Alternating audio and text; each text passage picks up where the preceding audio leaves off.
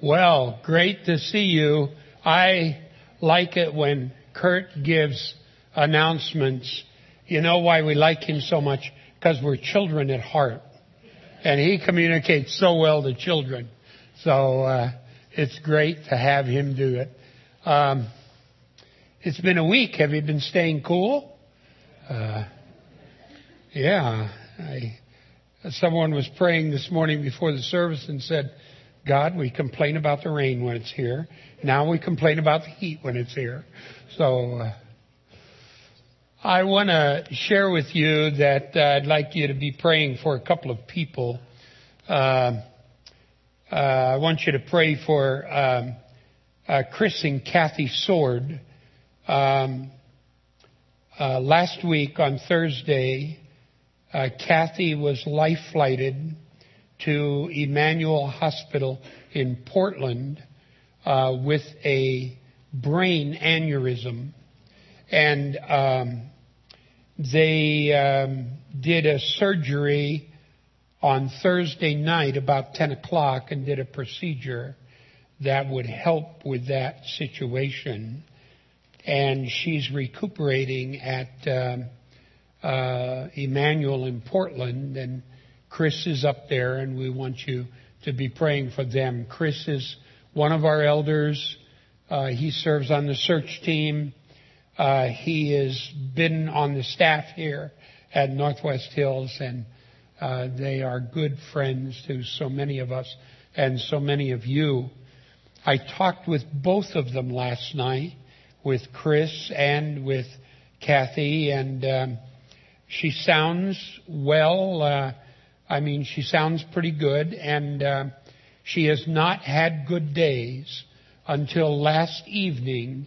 She started feeling a little better, probably because some of the medication she is on began to do better work. And we want to be praying for them. I will probably go up there tomorrow. If I call tomorrow and they say today will be a good day, then I will go up there. She is in neurological ICU in Emmanuel, and they don't let everybody in there, but they let pastors in.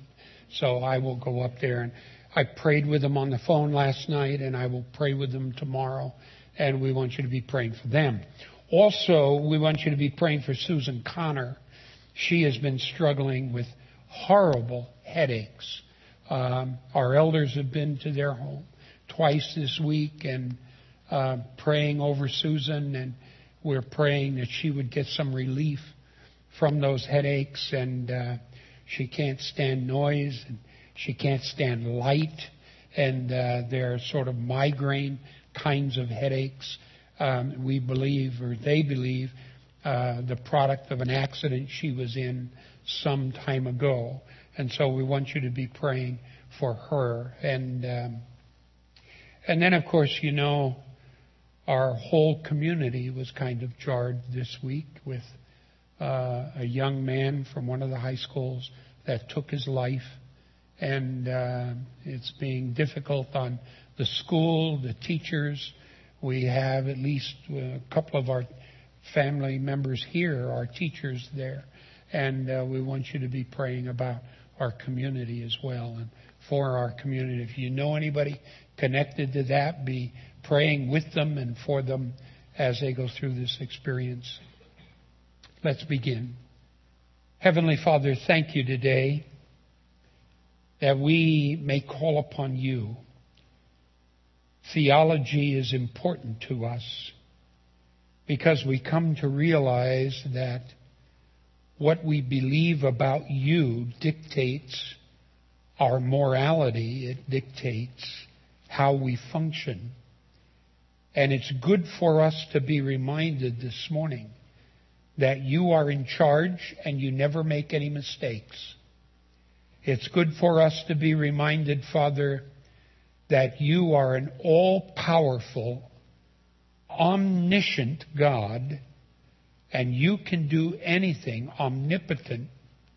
And Father, we pray that today you will bless these that we have mentioned.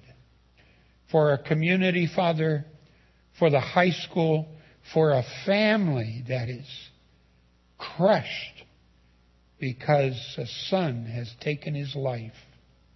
We pray, Father, you will wrap your arms around them and their lives, that you will speak into their lives with your word and with your spirit.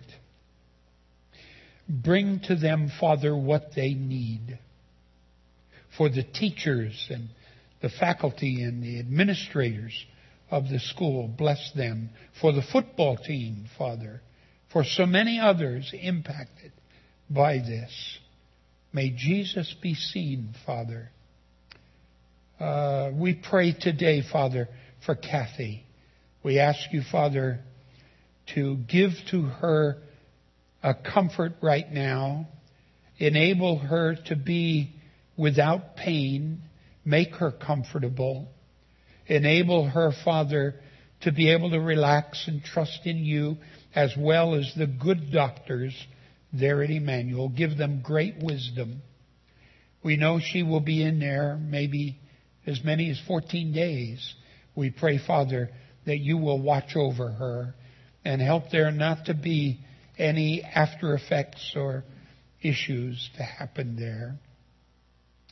We would ask you, Father, to heal her and to enable her to recuperate rapidly. We pray, Father, for Susan.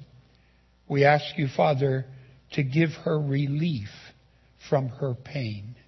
We ask you, Father, to enable her to get up and to move forward with her life. We pray that you will give her doctors wisdom and enable them to land on some help for her. And Father, we know that you could touch her and remove it all instantly. We would be pleased if you would do that.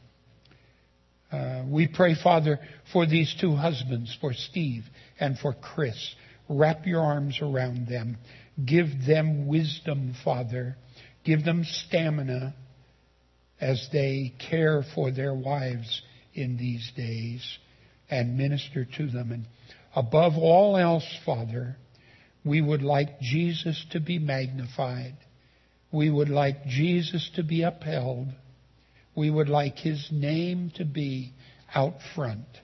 And we pray, Father, that you will honor yourself. So today, Father, as we talk a little about theology, enable us, Father, to grow a little more, be sanctified a little further, so that you may use our lives. And we'll give you the praise for all of this. In Jesus' name, amen. You'll be interested to know that when I spoke with Kathy last night on the phone, she said on Thursday night they called in this team of doctors to do this surgery, and they were in the surgery room. She was all prepped. They were ready to go, and just before they were ready to give her the anesthetic, she said, "Wait a minute, is it okay if I pray?" And so Kathy prayed, and they were all there, doctors, nurses, and so she prayed, and then they did this surgery. And I said, "See that, Kathy?" On the phone last night, I said, "See that? You're already having a testimony." She said, No, this was purely self-serving." So she's still got her sense of humor, and she's doing fine. And we want to just continue to uphold her. If you've come to know me, and many of you have, you realize I like to read the old guys. And so Don Snow hasn't written anything yet, so I can't read Don Snow. But I read the old guys, and you know, one of my favorites is A.W. Tozer. Now, A.W. Tozer isn't that old. He died in 1962. So I was already 20 years old. And so I didn't know A.W. Tozer lived yet at that point, but he has become one of my favorite authors. His book, Pursuing God, his book, The Knowledge of the Holy, are books that have become very precious to me. And I would want to read a statement to you that he read, and keep in mind that he wrote this statement before 1962. He's talking about theology. He says, "We have gotten accustomed to the blurred puffs of gray fog that pass for doctrine in our churches, and we really can't expect anything better." He said, "From some previously unimpeachable sources are now coming vague statements consisting of a milky mixture of scripture, science, and human sentiment that is true to none of its ingredients, because one always works against the other." He says, little by little, Christians these days are being brainwashed.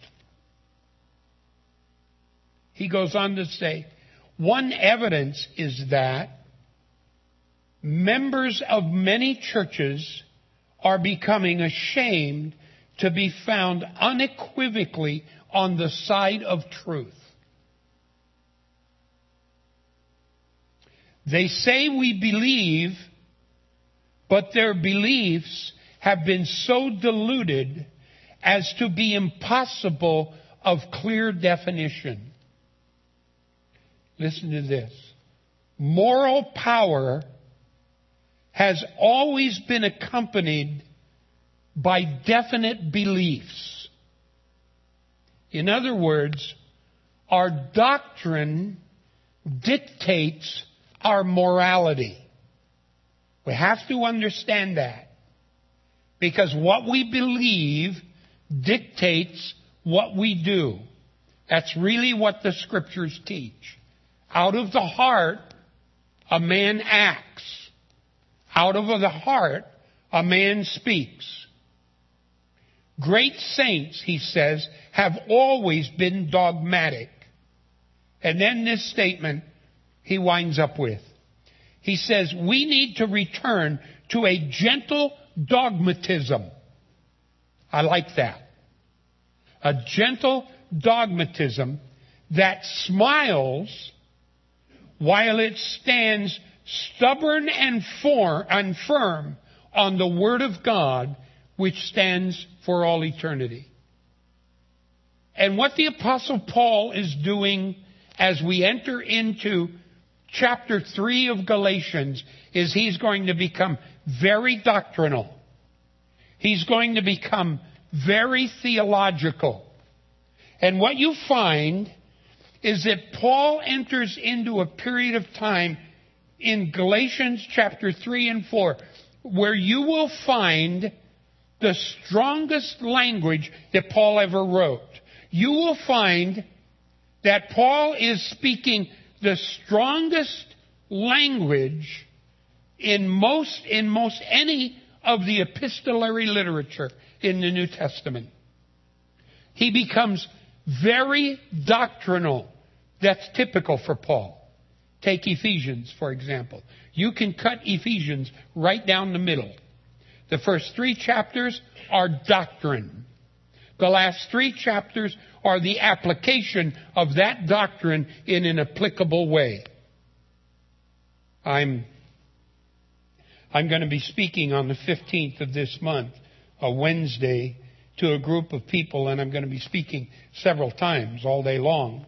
And what am I going to be speaking on? Ephesians 1. Ephesians 1. Our 14 steps of standing before God. You know what? You read Ephesians 1, and if you were in a prison someplace and the only page you could tear out of a Bible and keep, it ought to be Ephesians 1. It is so much theology in Ephesians 1 that you can't get through it in a day. So Paul tends to give theology and then introduce that theology into the lives of people in a way that they can actually live that theology out. And that's what he's going to do here. He's going to get very direct. And why is that? Because he's in a battle. He's in a war. He's trying to prove that the only way to get saved is through Christ alone. No other way. He is not an amateur when it comes to debate, and his logic in these passages is unassailable. So the Apostle Paul is going to get very doctrinal, very logical, and we need to follow that logic. The Galatians are what I call backslidden. The Galatians are backslidden with regard to their doctrine, not particularly with regard to their carnality. However, once you go backslidden with your doctrine, carnality will almost always follow in one form or another. Backslide is really a biblical word. You find it several times in the book of Jeremiah. But I would point out to you that in Jeremiah chapter 2 verse 19, chapter 5 verse 6, and chapter 14 verse 7, the word actually means apostasy. And that's what's happening here. They're backslidden, but they're backslidden into apostasy. Now, you know the word apostasy. The Greek word is apostasia. It's one of those words that was never translated for us because it's called apostasy in the New Testament. And we want to know, what does apostasy mean? The word actually means to depart. And so they departed from the original doctrine that they were given, and we're going to see that in this text. So let's take a look at our outline. Paul first asks them to remember their past spiritual experience.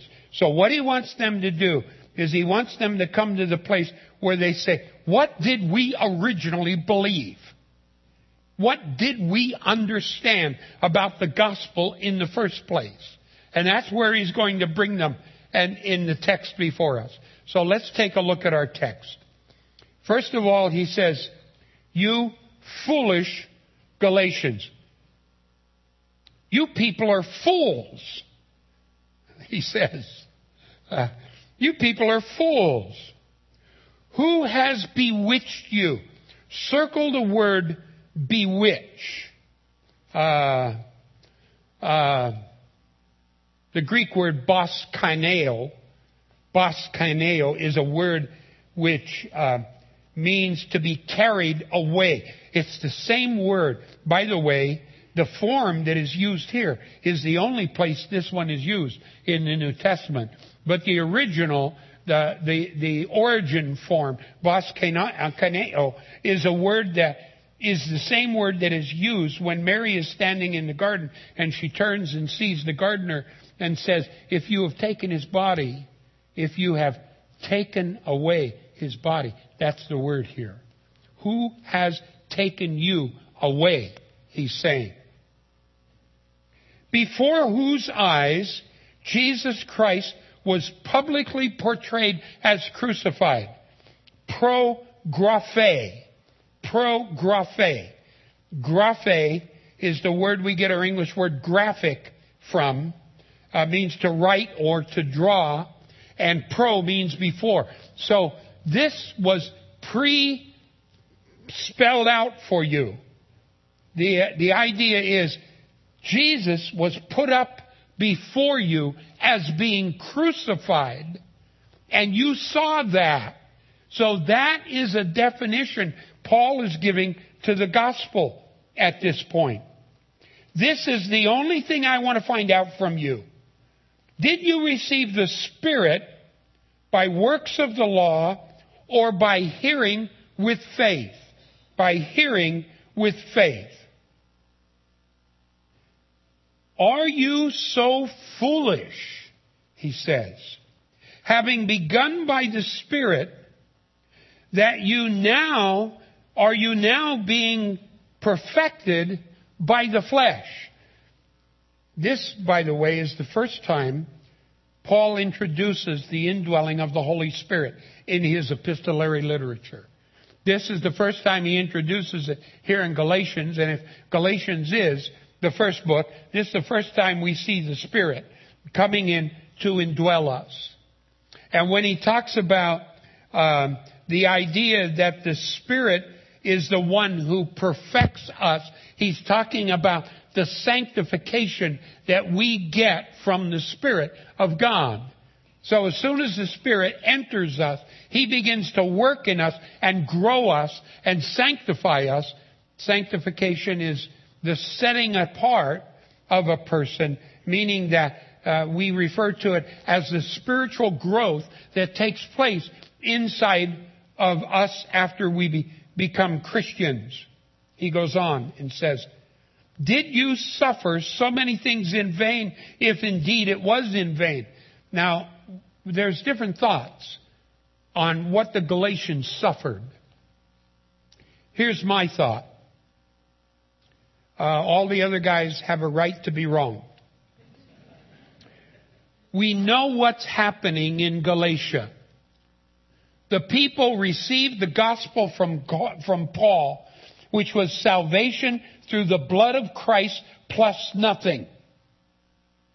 And then the Judaizers came in and they wanted to change what they believed, and they sometimes put great pressure on them. They might have even beat some of them up. They might have even wanted to throw some of them in jail. And this persecution that they received from the Judaizers may well be what Paul is talking about here. Now, it's also possible that they were getting some persecution from the Romans as well. That's a possibility. And Paul is saying to them, was this done in vain? Did you get persecuted in vain? Why do you think they want to persecute you? Because you have the truth, and they don't like the truth. Then he says, does he then who provides you with the Spirit and works miracles among you, do it by the works of the law or by hearing with faith? Circle the word hearing with faith. That's an important word. We see it twice in this passage, hearing with faith. And the word hearing is the Greek word akuo. And there are many words in the Scriptures for hearing. There's a word which means you can hear. It goes in one ear and out the other, and you never remember it. There's another one that says you hear, but you have no idea what you heard. Sometimes I watch America's Funniest Videos, and they have this section, what is this noise? And they put up a noise, and of course nobody ever guesses the dumb thing. I can never guess it. And so there's a word that you heard something, but you don't know what it is. This word, akuo, is a word which means to perceive, comprehend, understand. So they not only heard it, but they knew it, they understood it. And you have to understand when you look at the rest of this text, that these are people who comprehended the truth of the gospel at the outset. They understood it, they perceived it, and they accepted it the way they perceived it.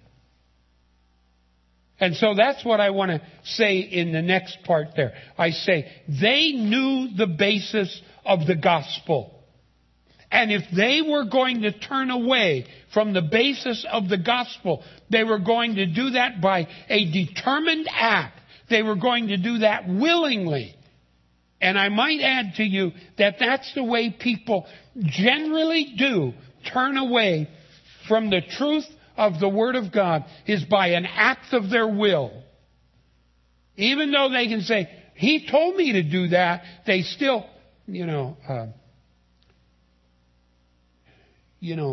Adam wanted to blame it on the woman. The woman wanted to blame it on the serpent. Everybody wants to blame it on somebody else. But when we do these things, we have to understand it is an act of our will. Remember that legalism is an aggressive enemy. We get bewitched by it. And make no mistake, the Judaizers were coming in to the Galatian church and they were saying, you have to be circumcised in order to be saved. And the Judaizers were saying to them, if you don't get circumcised, you will never see God.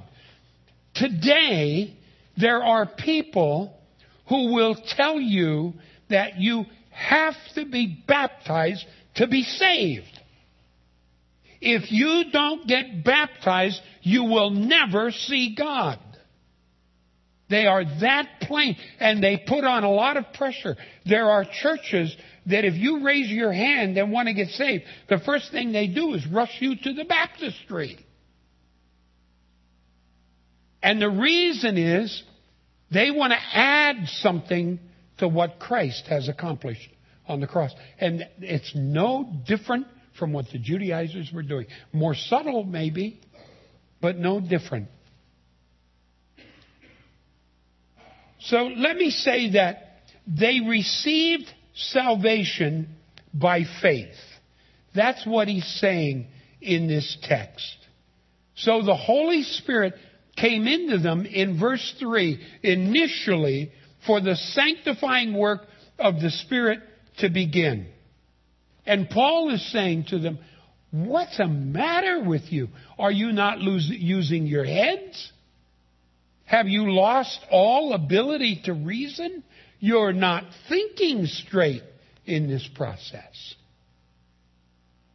They have become so irrational that they would answer yes to many of the rhetoric questions. There are 4 of them in these verses if you look at it carefully. And they would answer yes to every one of them. That's how irrational they have become. How is it that a person in a backslidden state can think so illogically and unbiblically? Think of the prodigal son. I mean, he went nuts because he wanted what he wanted. I will never forget a lady who taught in our Sunday school. And one day I was in a Fred Meyer parking lot. And I was getting in my car, and I saw her get out of another car, kind of across the parking lot. And a fellow that I didn't know got out of the car, ran around, and they embraced, and they hugged, and they kissed passionately. And this guy was not her husband. And then he got in the car and drove off, and she got in her car next to it and drove off. Now, the last thing that a Sunday school teacher wants to happen when she's backslidden is for the pastor to see that. So I sat down with her, and then I sat down with her and her husband. We'll call him John. His name wasn't John, but we'll call him John. And here's what she said to me. She said, you know, when I married John, I believed with all my heart that he was the man God wanted me to marry. But she said, now I realize he wasn't the man, and now I have found the man God really wanted me to marry. Therefore, I will divorce John and marry this guy. I said, oh, God changed his mind.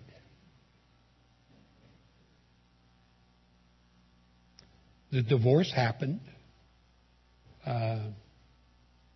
She married the other guy. Ultimately, she found God's third choice. And let me tell you why that happens. I give you a piece out of Proverbs 18:1. He who separates himself seeks his own desires. He quarrels against sound wisdom. When a person gets backslidden, they will certainly give you a different interpretation of the Bible that suits their own selfishness. Make no mistake, our theology will dictate our morality. And that's precisely what happened here. And what Paul is saying is that backsliding is some sort of temporary insanity that happens to us because we get so self-driven, whether that has to do with doctrine or whether that has to do with carnality. Either one. So let's take a look at what goes here. He goes to Abraham. Paul further reminds them that the Abrahamic covenant was based on faith. All right? Let's take a look at the text. Even so, Abraham believed God, and it was reckoned to him as righteousness. Now, you might know that we folk up in, I try not to use it this way, but we folk up in North Idaho like the word reckon, you know. You say, you going to lunch today? And I say, I reckon so. A lot of people talk like that. And so this word, reckon, logizomai, means to place the actual and the truthful fact upon a person. So it was reckoned to him as fact, as truth. And as a result, he was given righteousness not because he did something, but because he believed God. Therefore, be sure that it is those who are of faith who are the sons of Abraham. Now that becomes very important. Because, see, the Jews centered everything on Abraham. In fact, you might be interested to know Islam does the same. They center everything on Abraham. If you were to go to the Dome of the Rock, which is the famous Muslim temple that is on the site of, that is on the Temple Mount in Jerusalem. I have been there twice. And you walk in there, the first thing you have to do is take off your shoes. And you walk in there. They don't let you go in there in shorts. They don't let you go in there you meet their standard. When you walk in there, the first thing you walk into is to see this rock. It's about as big as this room. And it's about as high as this room. And there's a fence all around it. So you can't touch it. You can't get near it. And it is believed, we believe, this is the rock that Abraham took Isaac to sacrifice him on that rock. Islam, on the other hand, would say, no, that's not true. He sacrificed Ishmael. Now make no mistake that the battles that we read about in the Bible, the Battle of Armageddon and the Battle of Gog and Magog, these battles are going to be between Isaac and Ishmael.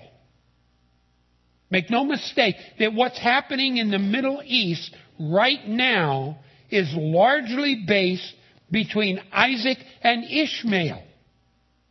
And to the Jew, they always went back to Abraham. Abraham is our father, the Jew would say.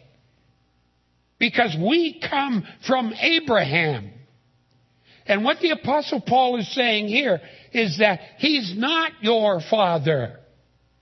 Everybody who believes in the promise of God is a child of Abraham. That means that you and I are children of Abraham. That's what Paul is saying here. And the Scripture, foreseeing that God would justify the Gentiles by faith, preached the gospel beforehand. The word for gospel is for preaching the gospel is euangelizomai. Euangelizomai. He puts pro in front of this, pro euangelizomai, and he's saying that the gospel was preached beforehand to Abraham. You see that? What's the gospel? The gospel is, I'm God, I'll take care of you, you believe in me. And I will send you somebody who will bless the entire world. And who was that somebody? Jesus Christ.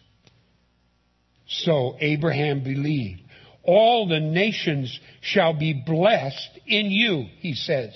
So then, those who are of faith are blessed with Abraham, the believer. So Abraham was justified by faith. He is the embodiment of salvation and justification and righteousness based on faith. Abraham hadn't worked to earn God's approval. He added nothing to God's promise to strengthen it or to increase its quality. Abraham was a man of faith, and the Galatians were also. That's what he's saying. And therefore, Abraham's children are those who likewise believe God, not just those who came directly from Abraham, as the Jews claimed. John the Baptist made this distinction in the book of Matthew for the Jews. They didn't listen to it. Jesus made this distinction in John chapter 8, beginning in verse 33, going all the way through verse 47, and they didn't believe Jesus either. And now the Apostle Paul is saying it again. The sons of Abraham, the children of Abraham, are those who come to God by faith. Someone has said, God has no grandchildren.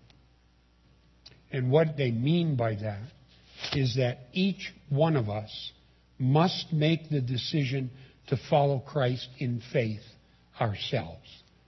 A lot of people sometimes say, well, you know, my parents were Christians. They brought me up. They took me to church. And so therefore I must be a Christian. No, that's not true. Each of us has to make this decision for ourselves. The logic is evident. If God promised to save the Gentiles by faith, then the Judaizers are wrong in wanting to take the Gentile believers back into the law. The true children of Abraham are not the Jews by physical descent, but Jews and Gentiles alike who have believed in Jesus Christ for salvation. Therefore, Paul is saying, that's the theology of it. You have to understand that we are saved through faith in Jesus and nothing else. Remember, I told you